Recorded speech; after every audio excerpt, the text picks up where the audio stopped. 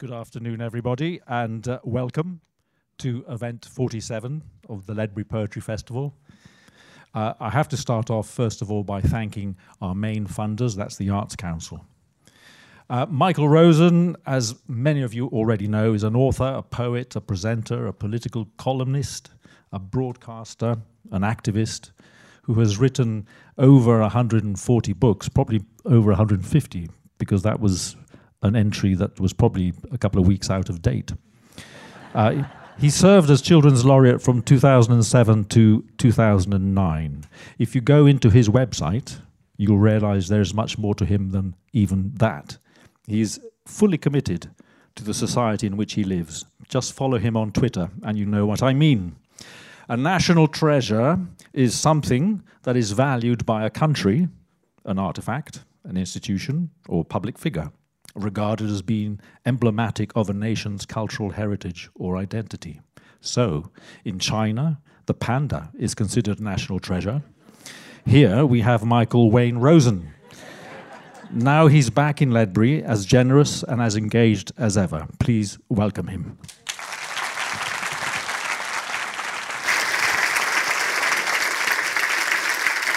Well, thanks very much indeed. Thanks very much for coming. It's very nice to be here, and you can interpret that in two ways. Yes, nice to be here, nice to be here generally. I am alive, just to reassure you.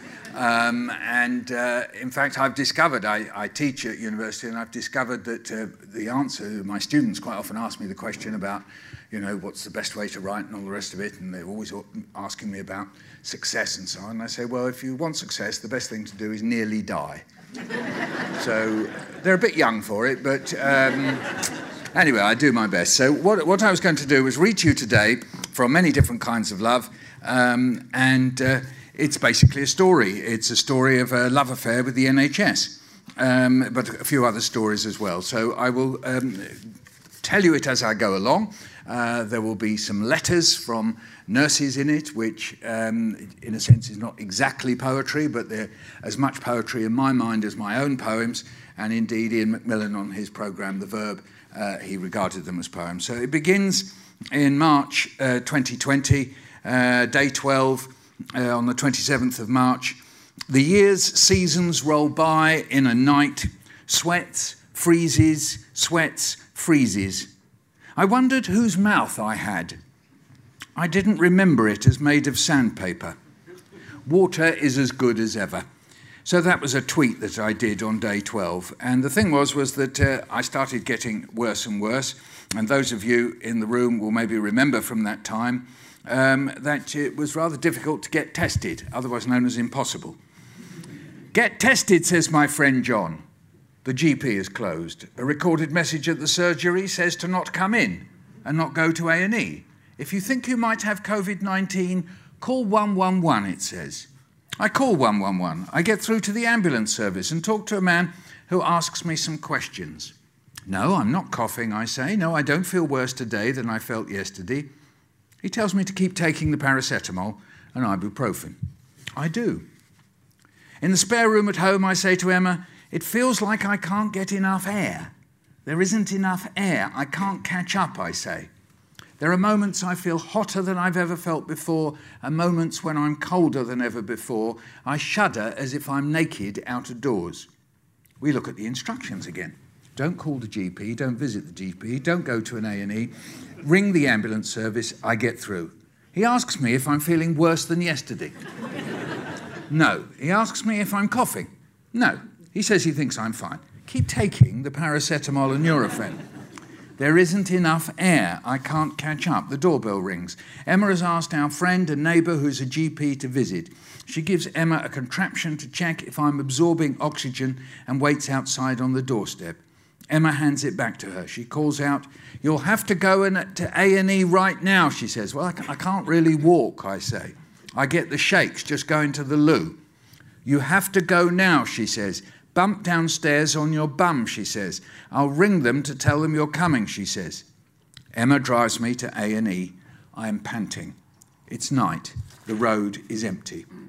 The moment I go in, I'm surrounded with people in masks. they put an oxygen mask over my face. And I didn't get time to say goodbye to Emma, and in fact, Elsie, our daughter, was on the back seat. And why the doctor sent me with such urgency, she made clear after I came out of hospital. Sorry, it's a spoiler alert, I lived. It's really not much point in reading this book, there really isn't, because, you know, all the way along you wonder, did he die, did he die? No. So anyway, I've ruined it for you. Don't tell the publishers I told you, okay? And here's Dr. Katie, that was. I stood at the doorway and showed Emma how to use the oximeter on my own finger and waited for her to come back. Emma came down the stairs and said, "It's 58. At first I thought this must be a mistake, that maybe she had confused this with your pulse, which is also shown on the display. But when she told me your pulse was 115, I knew there was no mistake. Oxygen saturations are given as a percentage, so I have a maximum of 100. You know, it's the way all the doctors in the room will like this, the way sort of so precise. It's lovely, isn't it? You know, maximum of 100. Yeah, what does that mean? I don't know. A normal level is at least 95%. I had never seen an oxygen saturation this low in someone conscious. So anyway, it's lovely to defy nature there. And so I went into the Whittington Hospital in North London, and I was on the wards, as they say, for a short while, and they slapped various things over my mouth, over my face, CPAPs, I think they're called. And then I dipped, I think is what they say. My condition dipped. And then the last memory I have is as follows. A doctor is standing by my bed, asking me if I would sign a piece of paper which would allow them to put me to sleep and pump air into my lungs. Will I wake up, I say? There's a 50-50 chance, he says. If I say no, I say 0. And I sign. So that's how I wrote it the first time. You can see it on the page there with quite a lot of blank paper underneath. And I kept reading this over and over again when I came out of hospital in order to sort of remind myself as to what it was, because, again, jumping ahead, if you come out of intensive care, and I was in, well, I won't spoil the story, anyway, is you don't quite know what's happened to you. So I kept reading this, and remembering that I'd written it, and I realised that I'd left a bit out. And the bit I left out was that when he said, there's a 50-50 chance, I remember thinking, hey, that's not so bad. That's actually very good. Now, whether that's because I was high on morphine, or I had what I think the doctors call hypoxia, in other words, lack of oxygen, I don't know. But I remember sitting there thinking, 50-50, good stuff, very good, I'm in the clear. And so under I went. Now, what do I know, or how do I know of what it was when I went into the coma? Well, this is the bit where I get a bit emotional, is that the nurses who looked after me, so this is intensive care, in a ward that was geared up for 11 patients, but at the height of of April and May, there were 24 of us in that ward, and the nurses kept what's called a patient diary, or what I call a very patient diary. And incredibly, coming off shift, or maybe just before they went on shift, they wrote, I don't carry it around because it's getting a bit fragile, in just an ordinary kind of, what I would call a Woolworths exercise book, but Woolworths doesn't exist now, never mind. But anyway, in a little simple, Ryman's we say now, don't we? A Ryman's exercise book, and in their own handwriting, they would write little notes to me. And I have those notes for the whole of the time I was in the coma, and I'm going to read you some of these. And as some of my best friends say, well, that was really the only good bit in the book, actually, Mike. I wasn't so keen on what you wrote, so I go, well, fine, that's okay. So anyway, let's hear from some of these wonderful people. Hi, Michael, I'm your helper this evening. Your vitals are slowly improving. We've wrapped you in a heated blanket and repositioned you regularly to improve your lung perfusion. You're sleeping peacefully at the moment, monitored and controlled by the ventilator. We've still another 8 hours together, but so far so good. Jenny, physio by day, ITU helper by night. So sometimes in those little abbreviated things, you know, you're thinking there of a physiotherapist who normally, you know, is helping people to walk and to move and the rest of it. And she's come in to this highly charged atmosphere in which people are dying at an incredible rate. And it was as creative, called, what do you say? It's had a great toll on some of those, particularly young women. So there's Jenny revealing there on the 10th of April there. I've been in for a few days by then. And here's M.A. Dear Michael, my name is M.A. and I'm one of the nurses here. You were admitted in the early hours of 5th of April and immediately intubated. It's taken me some time to figure out that the word intubated means they've stuffed a tube in you. Intubated. I thought it was much more complicated than that. And I've been looking at that word for about 2 years, and I just suddenly realised it means we stuffed a tube in you. Anyway, there you go. That means, well, she explains it for me, I didn't read it, obviously, that a tube was placed in your throat to help you breathe. So just to conjure up the picture for you, right? So you're lying in bed, doctors amongst you will all know this, of course. They knock you out with what the doctors called mind-changing drugs. Or somebody of my age, that's got certain connotations. Anyway, that's what they told me. But anyway, mind-changing drugs, both to knock you out and to paralyse you, because they stuff a tube down your throat, right down there, and then pump air into you. So, there you go. You were very sick when you came in, and over the next few days you were proned. She explains what that means. Turned on your front for long periods of time. This is to help with your oxygen. You've been kept fully sedated to allow you to tolerate the tube and to give your lungs and other organs time to recover. We were very worried about you for a number of days, but I'm glad to see that now you're starting to improve, 14th of April, and you're receiving a lot less support from the ventilator. You still have some way to go until you recover, but your body is now fighting this virus, and I promise we will keep giving you the best care we can give until we get you back on your feet. There, isn't that lovely? Right, and then here's Margie. Dear Michael, my name is Margie. I'm one of the nurses who admitted you. At the time, you only required a CPAP. I always keep seeing that. I'm about to say crap. At the time, you only required a crap machine, a CPAP machine, which helped you, and we were able to move you back to the ward. On your second ICU admission, you required a ventilator, etc. The ICU team was so glad to see you improving every day. Your breathing is much better compared to previous days. Your vital signs are stable also. We're hoping to see you improving every day. Take one day at a time. You'll get there soon. All the best, Margie. And the reason why I read Margie's there is because after I came out of hospital, they were making a film. Some of you may have seen it for ITV called 2020, The Story of Us. And I was sitting in the garden outside talking to the consultant who looked after me, Professor Hugh Montgomery, and a woman came past and then came back and went, "You're Michael Rosen." And I thought she just recognised me, and she said, "But you're alive." And I said, "Yeah, I hope so." I never know quite what to say, you know.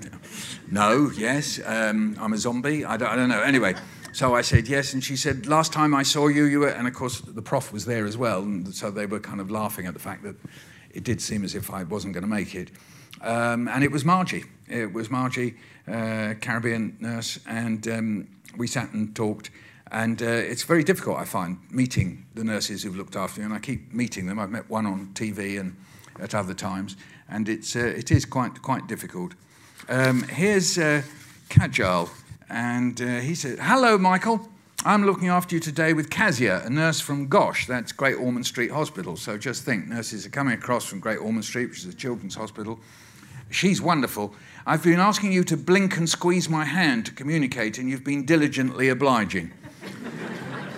This is a little theme that runs through this book, is that, I comment on it because when I was at school, no teacher ever called me diligently obliging. They might have called me diligently disobliging many times over, but something happened to me in there that from the moment that doctors and nurses and physios and occupational therapists tell me to do things, told me and still telling me, I go, yeah. And I just do it. If they say, lift your right arm, I go, yeah. Now lower it, yeah, like that. And I leave it in the air until they tell me to bring it down. You know, I have become the ultimate submissive, diligently obliging. You're doing great. The doctors are keeping an eye on your blood pressure. Your NHS 60 years anniversary poem is touching to all working here in ICU. Thank you. Please send it to Boris Johnson. Oh dear, it wasn't going to go political at all, isn't it? So I really hope you recover well. Best of luck. Kajal Doshi, physio, again, you see, ICU helper. And here's Pat.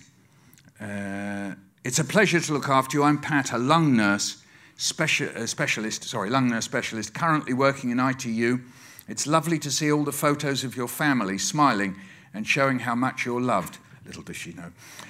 We will keep you just joking. It's all right, Emma, I was just joking. We will keep you comfortable and talk to you all through the shift to let you know what we're doing. That's very kind, but of course, absolutely zero memory of this. You know, you've got to think somebody completely knocked out on gallons of morphine and other stuff. So I'm just lying there. I'm totally oblivious, but yet they say this stuff. It's so beautiful, isn't it? We will keep you comfortable and talk to you all through the shift to let you know what we're doing. And I'm just a cadaver, really. I know I'm sort of blinking, probably, and obviously the signs, you know, beep, beep. So that probably proved something. My kids were brought up on your poems and loved them. We've given you a lovely wash and brushed your thick hair. Yeah, well, that fell out, didn't it? Yeah, didn't manage to keep that, but anyway, there you go. And then Claire says, it's Claire the physio again. You must be sick of me talking to you today. I don't think so. We've been chatting a lot to keep you stimulated so your blood pressure rises. We've also been playing some of your stories on a laptop. I love the way you tell them. You're so animated. You're turning your head when I'm talking to you as well. Great stuff. Every time I see you, you're looking a little better, Michael, which is lovely to see. Keep going. You've got this. That's on the 29th of April. So they're still hoping that I'm living. But they're not, I can tell you, they weren't really sure. And then Lizzie says, I looked after you on one of your first nights, so it's lovely to see how far you've come. You still have a breathing tube going into your throat, meaning you aren't able to speak. So unfortunately for you, it's mostly me chatting away to you. I seemed to get a response when I mentioned that you supported Arsenal, judging from your pictures, but you didn't seem impressed when I told you I was a Derby County fan. You're currently sleeping very peacefully and look very comfortable. And then we have, hi, Michael, it's Natasha again. I worked with you a couple of weeks ago. At the moment, you have some padded mitten-type things on your hands. This is just to stop you from accidentally pulling out any tubes, like your tracheostomy tube. So for those of you who don't know what a tracheostomy tube, I'm sure you all do, but that's basically they stick another tube into you, just sort of round about here. Yeah, I think that's where it is, yeah. Straight into there. Which connects to the ventilator or the NG tube in your nose, which carries nutrition and hydration to your stomach. That's nasogastric, I think. Your blood pressure has been fluctuating a bit. It's sometimes on the low side, so we have to keep waking you up regularly to stimulate you and bring it back up. Sorry if this has been annoying. Your nurse this shift has been Sarah, who's wonderful. Yes, we're rooting for you. So that was Natasha. Thank you. So there we are. I'll read you one or two more of these. Here's Holly. My name is Holly. I'm currently helping Nurse Jo in looking after you. It's lovely to see how well you're progressing. Today I've made you a YouTube playlist of all the songs your family sent us. Some absolute tunes on there. You've been listening to the playlist all day. I think I'm enjoying it as much as you. I doubt that I was enjoying it at all, but anyway. We're going to video call your family shortly. It's always important for recovery to hear familiar voices. Keep fighting. I know you can do this. Best wishes, Holly. And then here's another nurse I met, Monique. It's been so lovely to look after you today on your birthday. Oh, yes, that's right. It was my birthday, May the 7th. You've been a popular chap today.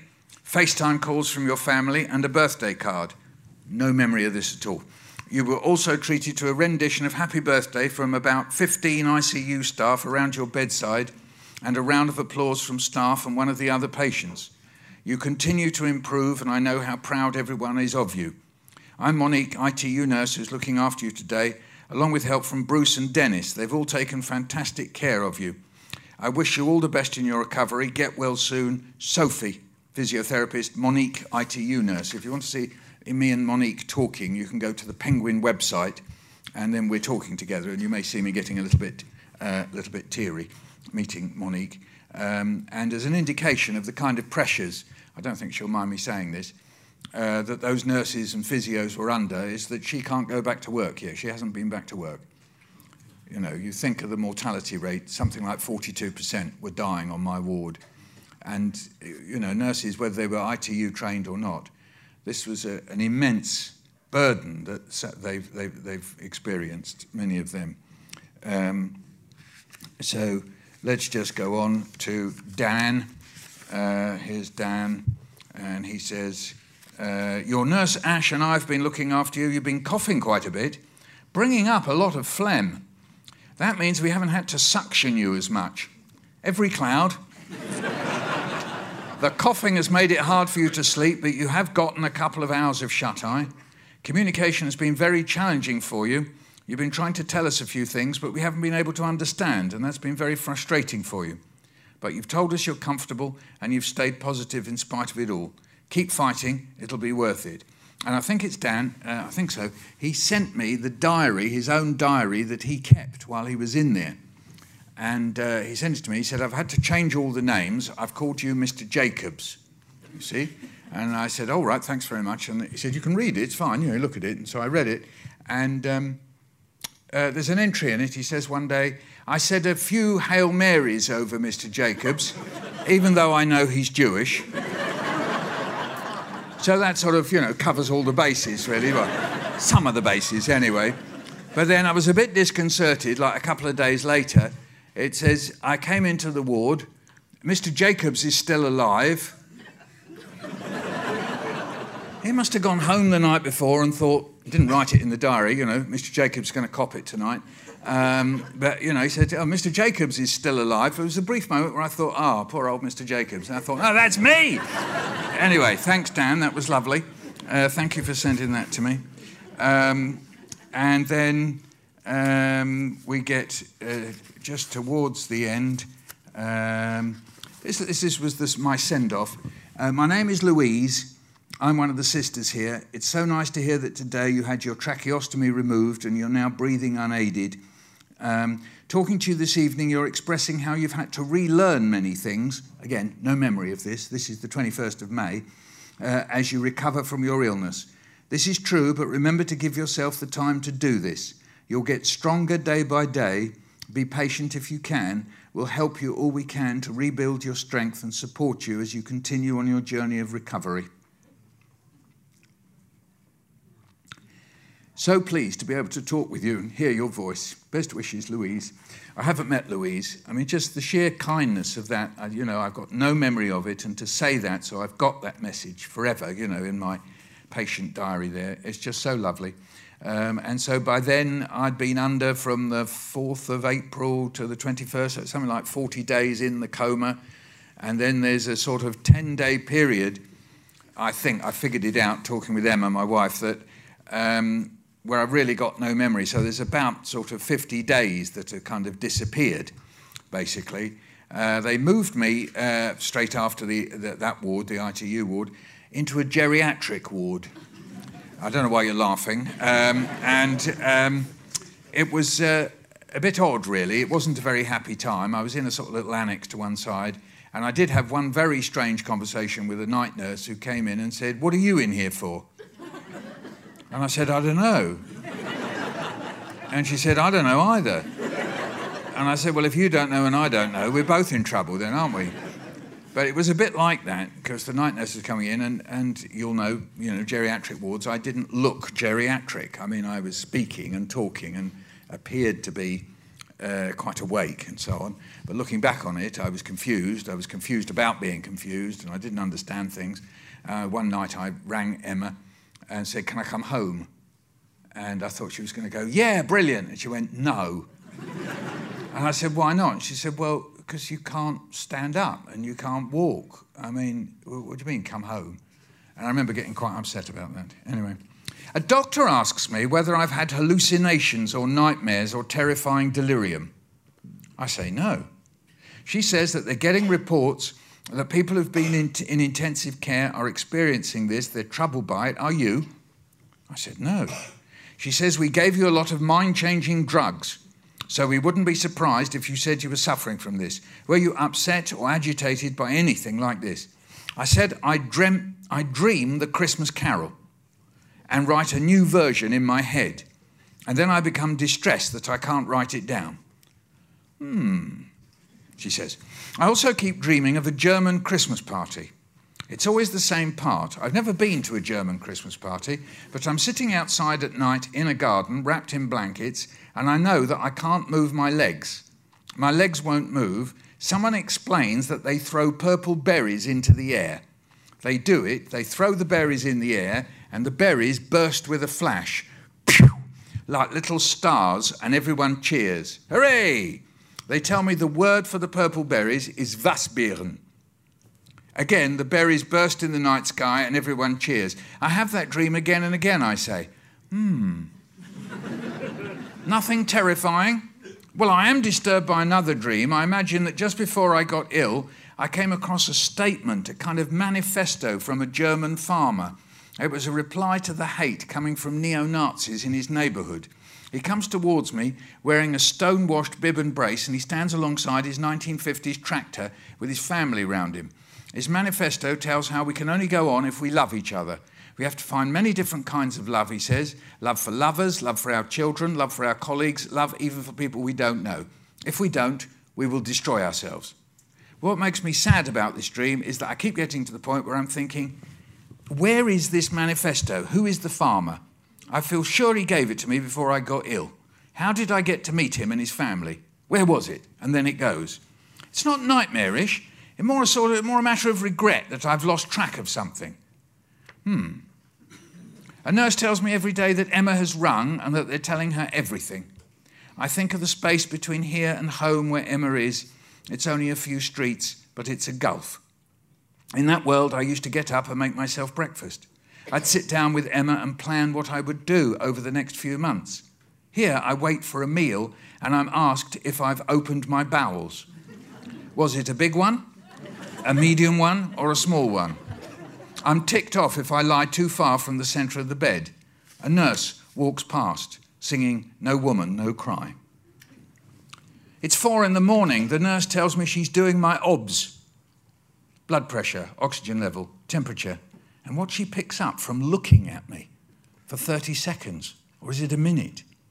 I offer up my arm for the pressure sleeve, my finger for the oxygen clip, my ear for the temperature. I wait while she looks at me. She writes down the figures. There's now a ledger telling the story of all my ups and downs. I've become an account. I turn on the bed and into the pillow. They don't belong to me. My body has become theirs. They have it. They tell me about my liver, my kidneys, my lungs, my heart. It's all in the account. And then it's night. I press the button on the buzzer strung up by my bed to call for the nurse. I want the bedpan. I can't walk, but I can lift myself up enough to squat on a bedpan. I call for the nurse. It's night. I call for the nurse, but she doesn't come. I press the buzzer again. I'm sweating. It's night. I call out. I shout. I'm sorry that I'm waking people up. I press the buzzer. It's night. I soil myself and feel ashamed. I long to be home where I could perhaps have crawled to the loo, I think. The nurse comes. I say that I'm sorry, very sorry that I've soiled myself. She says sorry she was dealing with another patient. I think, rows and rows of beds like soldiers in the First World War, and here she is struggling to get round and I've gone and soiled myself. And she's a woman I've never met, who's never met me, who has to clean me up. I am sorry, very sorry. She says that I shouldn't worry. She slips away in the dark. It's night. And there were things I just literally couldn't remember. I've forgotten my shoes. I don't know what my shoes were. I try to remember my feet in shoes. The only shoes I know are the ones I have here, black plastic Crocs. But what shoes did I used to wear? I've forgotten my shoes. I was really quite surprised when I got home. The other thing was that I said to Emma, I think I've written about this, I said to Emma, when I come home, I think it's probably best if I sleep in the spare room, if I just sort of live in the spare room. And she said, why is that? And I said, well, so that it's near the loo. And she said, really? We've got a loo downstairs. I said, have we? She said, yeah. And I didn't believe her. I just thought she was just being nice or something. And I kept lying in bed thinking about how we could fit a loo in downstairs in the space under the stairs. So the first thing, sorry again, spoiler alert, when I got home, the first thing I did was look for the downstairs loo. And there was a cupboard under the stairs, it's still there. And but opposite is a loo. And I said, oh, there is a loo. And my daughter looked at me and went, yeah. Anyway, as they do. Yeah. So, a doctor stands by my bed and says that I have 3 blood clots in my lungs. I picture 3 reddish-brown scabs stuck in the passageways of my lungs, nestling in the alveoli like bubble-like cul-de-sacs that I drew for my biology exam when I was 16. She says, blood clots are always a worry because they can get into the bloodstream and cause heart attacks and strokes. I see the scabs heading downstream in my veins, getting stuck in the heart I dissected for biology, or pushing into my brain and killing off a chunk of that cauliflower-looking thing. How worried should I be? I say. Oh, you'll probably digest them, he says. I remember picking scabs off my knee on camping holidays and eating them. I must have digested them, yes, that's right. And then I have a tube sticking up my nose or out of my nose. I don't know why I have a tube sticking up my nose or out of my nose. It's there all the time. It's been there for as long as I remember. I feel it rest on my neck, rubbery and clammy. It could be a worm or a slug. One night it falls out. I call the nurse. I say, the tube has fallen out of my nose. She seems cross. She asks me why I pulled the tube out of my nose. I say, I didn't pull it out of my nose. It came out. She says that she'll have to put it back. She collects together some instruments, pulls the curtain round the bed and shines the light on me. I hear her breathing next to me. Then I feel the worm going up my nose, and a moment later I feel it going down my throat. I gag. The worm keeps on going. The nurse turns off the light and takes the instruments away. In the morning, the doctor comes around and says, it's time to take the tube out. We'll do that today, he says. You're doing very well, he says. You were very poorly. Yes. And so the next step was that because I couldn't get up or anything, they took me to a rehabilitation hospital. So it's sort of the opposite of Amy Winehouse, you know, yes, yes, yes, rather than no, no, no. Sorry, that was a reference here. So it was like a lovely dream, really. Emma told me about it, and I see myself sitting in a garden in a wheelchair with a blanket over me, looking at the trees. I imagine me standing up and walking across the grass. I'm sure it's going to be good. And then when I got to the rehabilitation hospital, I was in for a little bit of a shock, as you might imagine, because I really did discover that I couldn't stand up and I couldn't walk. But physios and occupational therapists would come to my bedside, so it was right from the beginning, and they're very, very optimistic people. If there's any physios and occupational therapists in the room, you know, I owe an enormous amount to you, and you're very, very optimistic, but when you're lying there, you might not be quite as optimistic. So the first person who came, he'd been in the Greek army, and he stood by the side of my bed, and he went, all right, today we're going to stand up. 1, 2, 3, let's go. And I remember looking at him and going, where? What? I mean, you know, you've got to be, I mean, I wasn't paralysed, but I was just so weak that, all I could do was really just sort of lift a leg in the bed. That's about all I could do, you see. And then I could see he had 2 people with him who obviously thought that wasn't going to work as a method.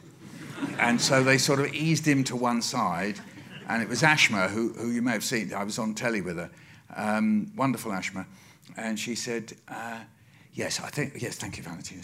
I think what you'll be able to do, Michael, is we're going to get you a special frame, and we're going to help you.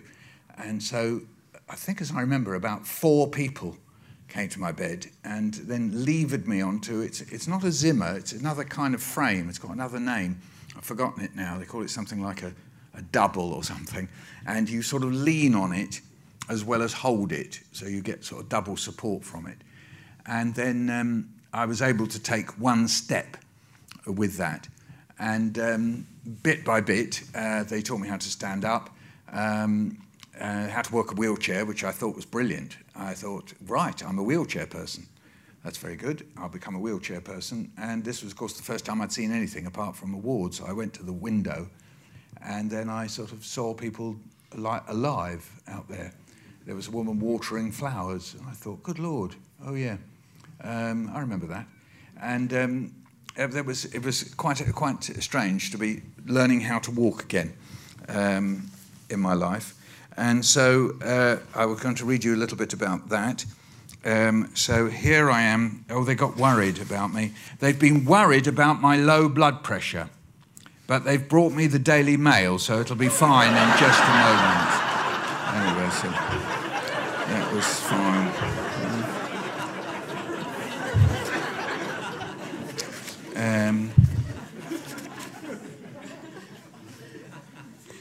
Another day, the physios take me to some parallel bars. I'm allowed to grip them as I swing a leg or as I try to move forward or sideways or stand at one end while we throw a ball at each other. I feel a space in my middle that hasn't worked for months. I can take a few steps with the Zimmer. I remember the man on our block at home who must have had a stroke, who walks from his house to the shops using a Zimmer. Maybe that's me from now on. I remember that in the years I've seen him, that's what he does. That's him. He hasn't stopped using a Zimmer. That's where he's at. Yeah, maybe that's me. Try not to shuffle, they say. See if you can lift your feet up. Look ahead. So very helpful, you see. It's lovely. And then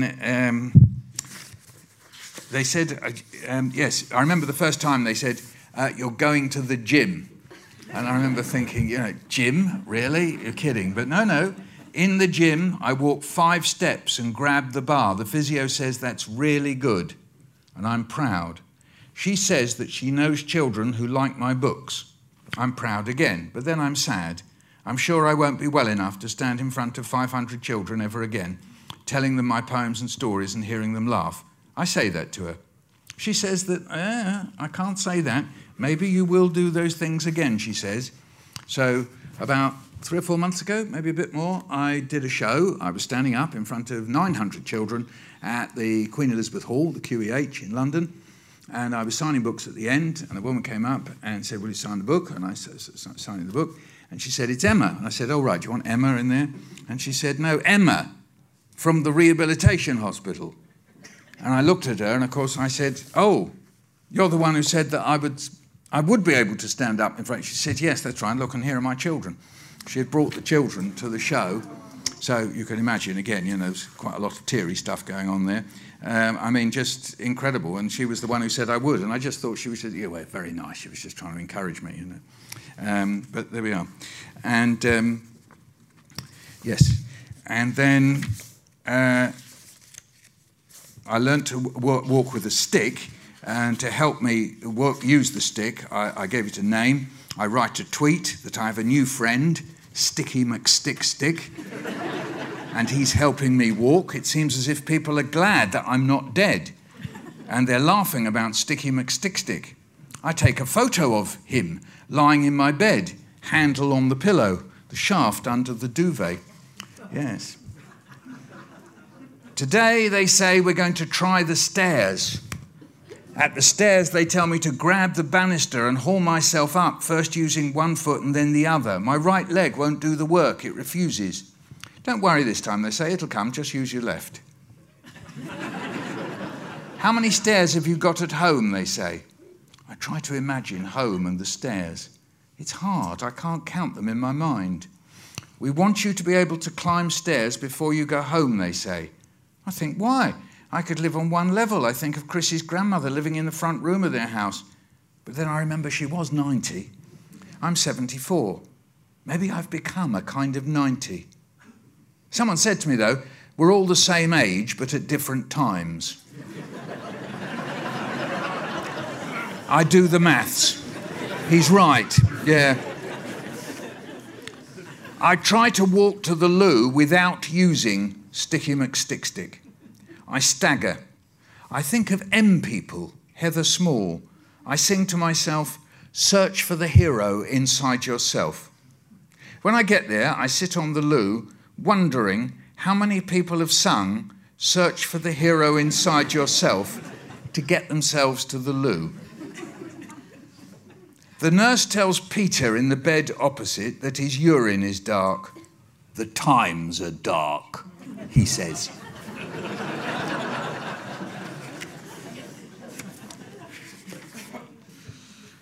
I realise that I've learnt how to walk 3 times.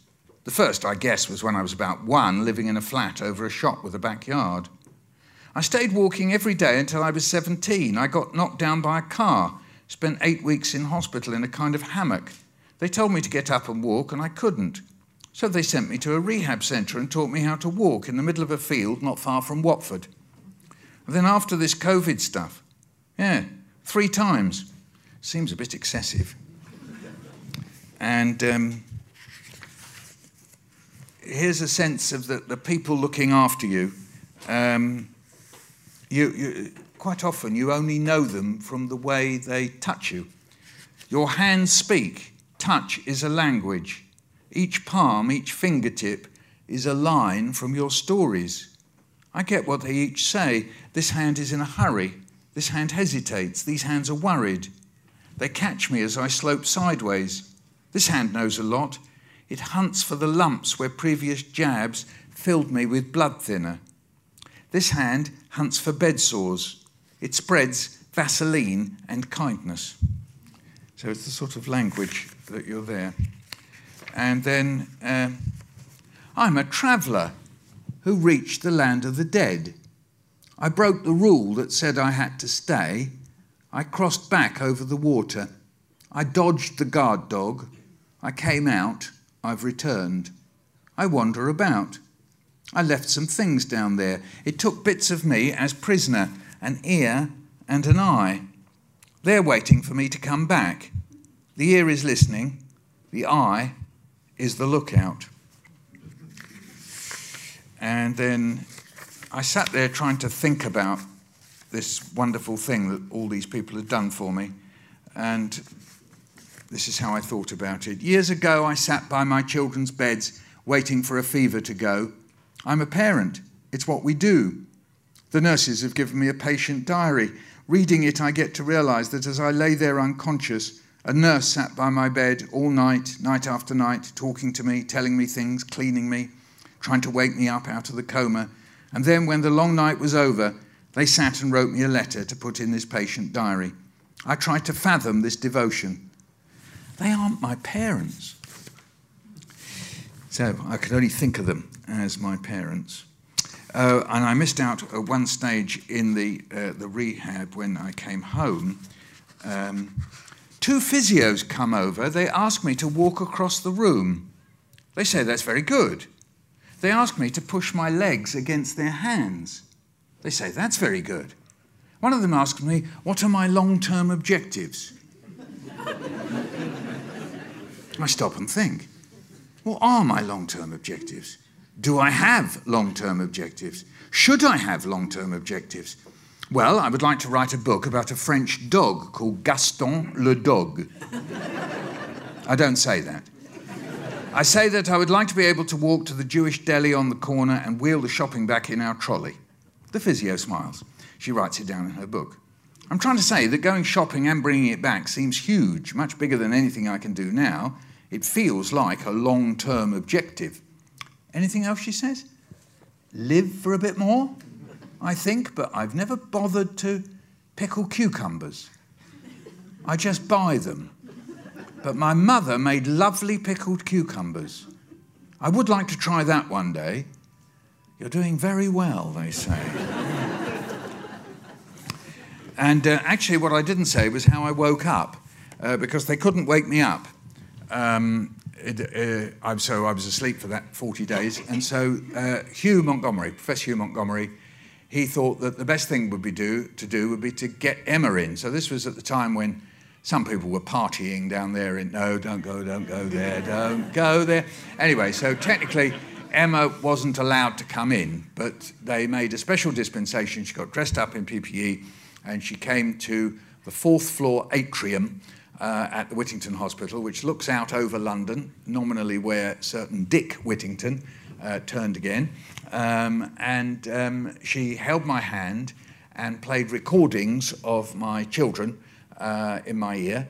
I've asked Emma to play it to me if I can cope with it, but I haven't heard it, so I can only imagine things that they said. They're mostly grown up. I've got teenagers, our youngest. I've often wondered, he doesn't talk an awful lot. Teenagers don't, well, some do, but anyway, maybe he does at school, but not much at home. So I sort of often thought, well, I wonder Emil, he's called. I wonder what he said. Did he just go, "Hi, Dad"? I mean, just that. I mean, that's it. That would do, wouldn't it? Apparently, anyway, when I heard him, it was him, I think. Apparently, I went. So that was obviously some sort of breakthrough. "Hi, Dad." And Emma, anyway, so Hugh said that was the breakthrough moment. I've written about that. I should have marked that one. They wheeled me back into the lift. I said goodbye to Emma. Well, I didn't. They did. Apparently, I couldn't stop talking. So there's a surprise. Yes, Hugh calls it the game changer. So that fact that Emma played those recordings of the children, I say call them children, there's 17, 19, 28, that's 50, anyway, that was definitely a breakthrough moment. So yes, he told me that. So what I thought I would do is finish with These Are the Hands. There's a few poems from here. That the paperback's got a couple of other, it's got new ones. So here's one. I was bad. I took a wrong turning in life. I got old. I didn't mean to. Perhaps someone led me astray. Perhaps I was weak. I just got into bad ways and I kept doing it, kept on and on being old. So I got my punishment, fair dues. I was caught, sentenced to death. Part of herd immunity, they said. But I got a reprieve thanks to doctors and nurses who seemed to think I shouldn't swing for it. You never forget things like that. I'll always be grateful to those people who saw a bit of good in me in spite of everything. I'm glad I've been given a second chance, but I'm trying not to be old now. But it's hard. I get tempted. I look in the mirror and see wrinkles and start to say to myself, "You're old." But you have to stop yourself, don't you? Because being old is dangerous. When you're around people who say your time's up, you've just got to go. Yeah, that's it.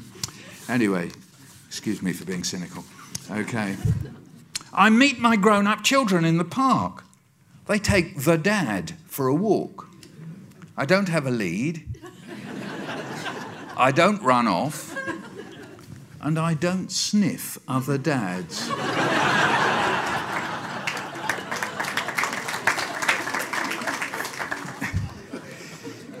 And so we'll finish with These Are the Hands, and then we'll do questions, yeah. These are the hands that touch us first, feel your head, find the pulse, and make your bed. These are the hands that tap your back, test the skin, hold your arm, wheel the bin, change the bulb, fix the drip, pour the jug, replace your hip. These are the hands that fill the bath, mop the floor, flick the switch, soothe the sore, burn the swabs, give us a jab, throw out sharps, design the lab. And these are the hands that stop the leaks, empty the pan, wipe the pipes, carry the can, clamp the veins, make the cast, log the dose, and touch us last. Thank you very much. Thank you.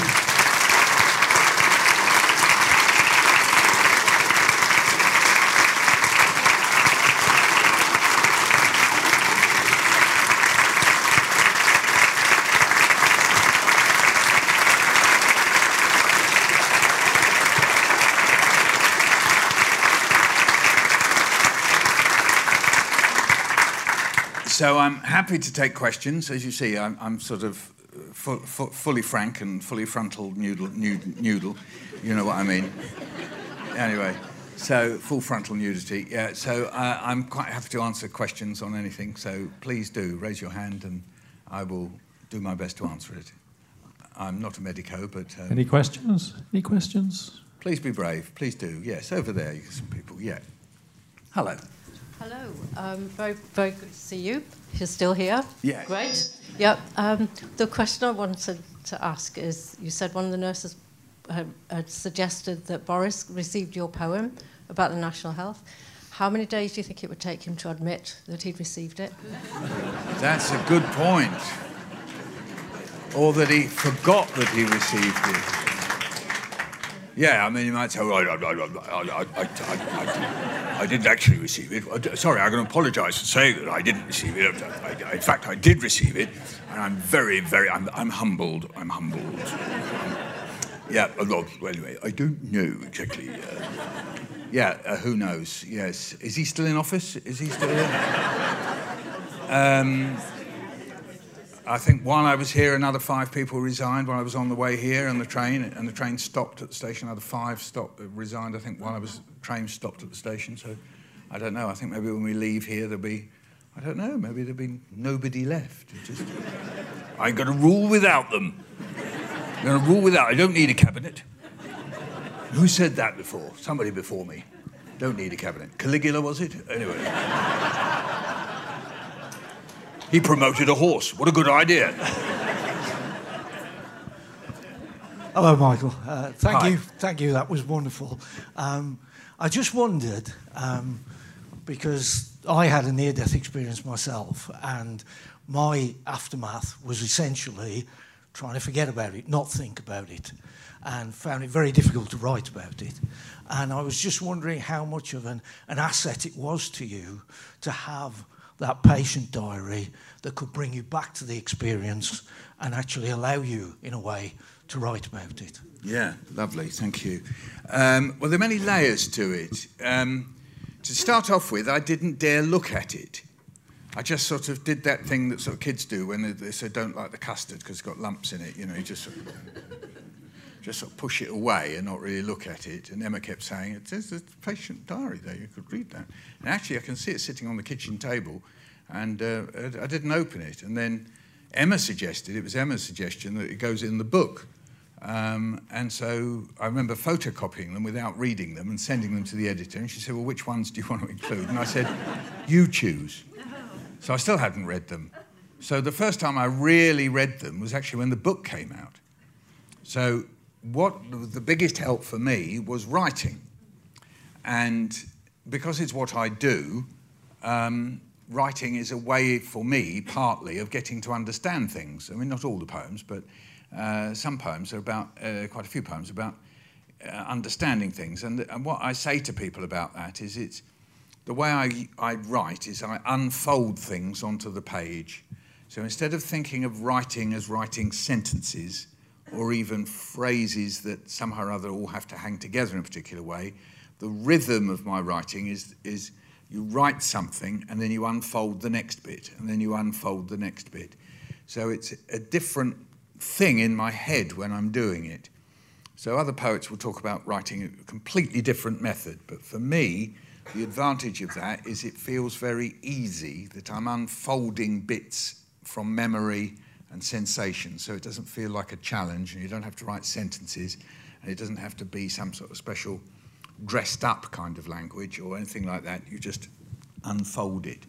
So that's what I find very useful. Then, as I was sort of meeting some of the nurses and the physios and so on, and then I sat down and kind of read it all the way through in their handwriting and then obviously in the book. And it's just utterly bewildering. It's overwhelming, really, that there's that attention.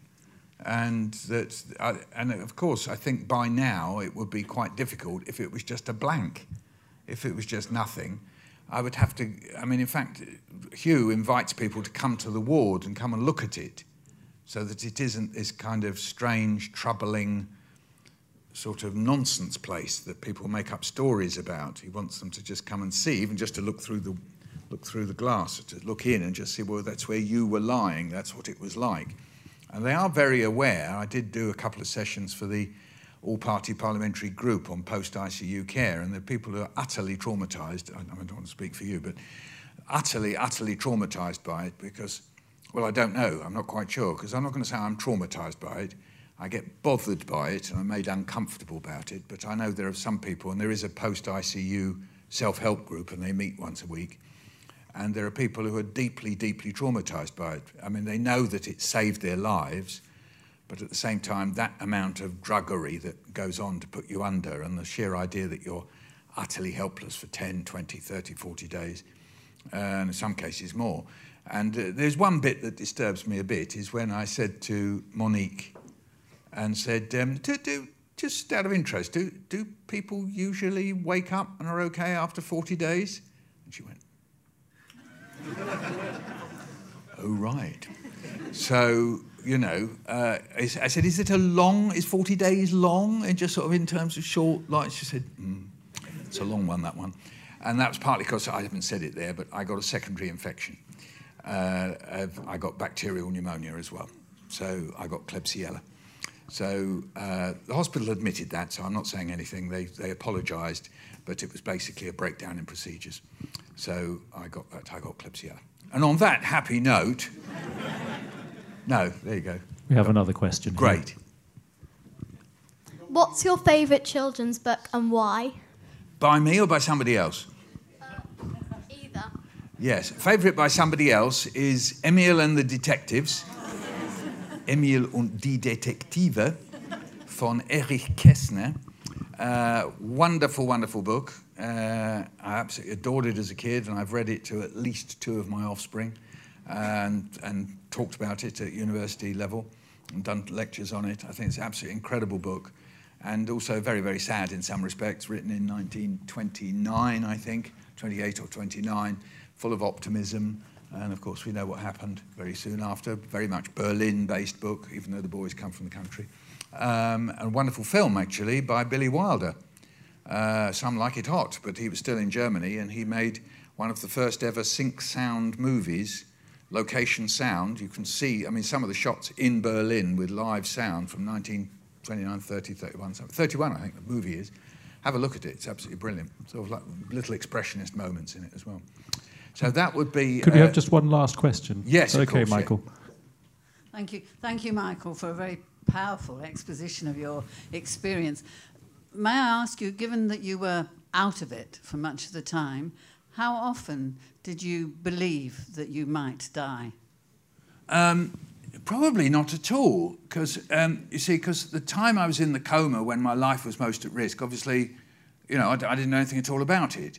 Then when I came round, I just thought, I'm a bit helpless, but I didn't think I was dying. I just thought I was sort of not very, you know, I was going to be in a wheelchair, or I was going to be on a Zimmer, or I was going to be always with a stick. And then I noticed I was progressing, so that was good.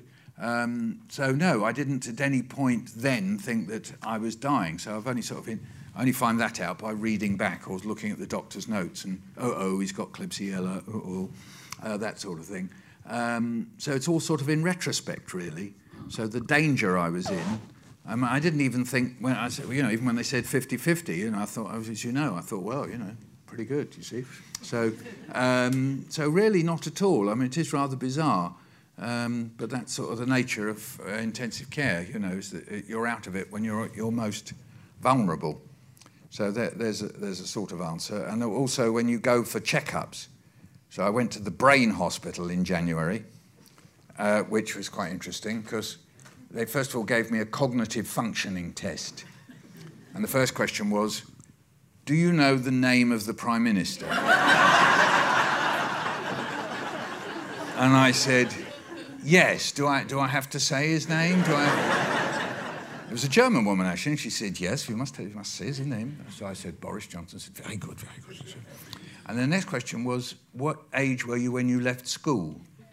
And my problem is I don't think I have left school. I mean, I do live in several time frames at the same time. So I said, well, I haven't really left school. She said, no, you must have left school.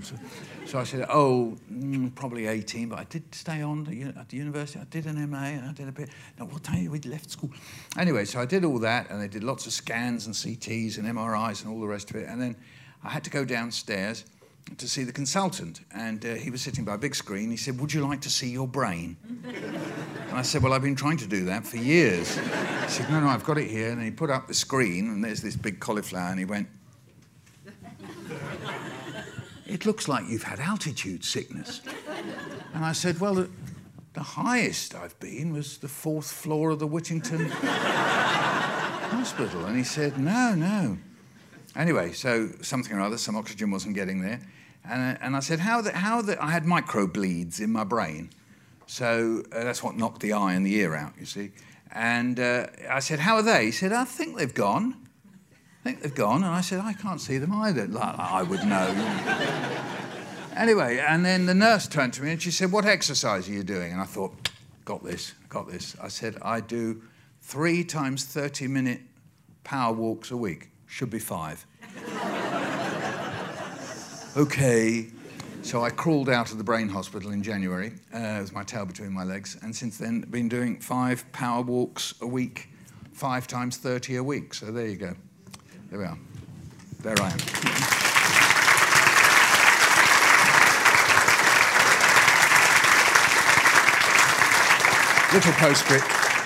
Little postscript. I tell children I can't hear with my left eye and I can't see with my left ear, and I get muddled as well. Thank you so much, Michael. That was wonderful and revealing as ever. Thank you so much.